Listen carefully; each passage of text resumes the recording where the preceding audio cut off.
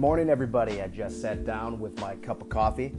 It's Monday, Labor Day. I hope we all are having a great weekend. It's back to the grind tomorrow, but I want to take this time. I've been really having a great time with this Anchor app.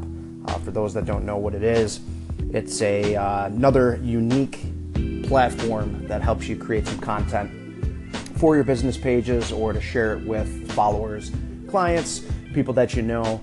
And I'm hoping to use this a little more often than some of the other platforms that I've used. I think audio is very strong for those that chime in and listen, plus the exposure.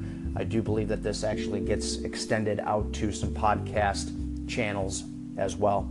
So again, hope you guys are having a great weekend. I wanted to talk a little bit today about why I got into international real estate and kind of the reasons behind it. For me, the local real estate market felt as if it was pretty limiting in the fact that real estate really is revolved around relationships.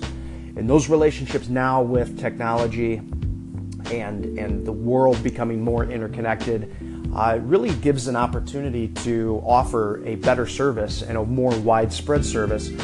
So to be educated in the global markets and the opportunity that are outside of your back door or your proverbial yard, gives people the opportunity to invest in real estate, maybe even offer better returns than in their local market, and just being a real estate advisor and a real estate professional on a different level, I think, was important.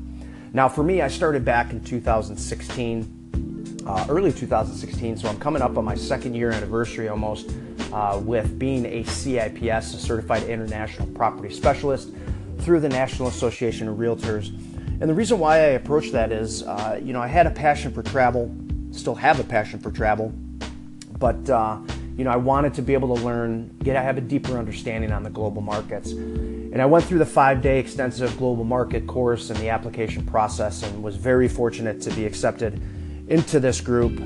Went to Washington, D.C. last year, experienced the pinning ceremony, and was very, very fortunate to be a part of this esteemed group. And if you are a CIPS as well, you know what I'm talking about.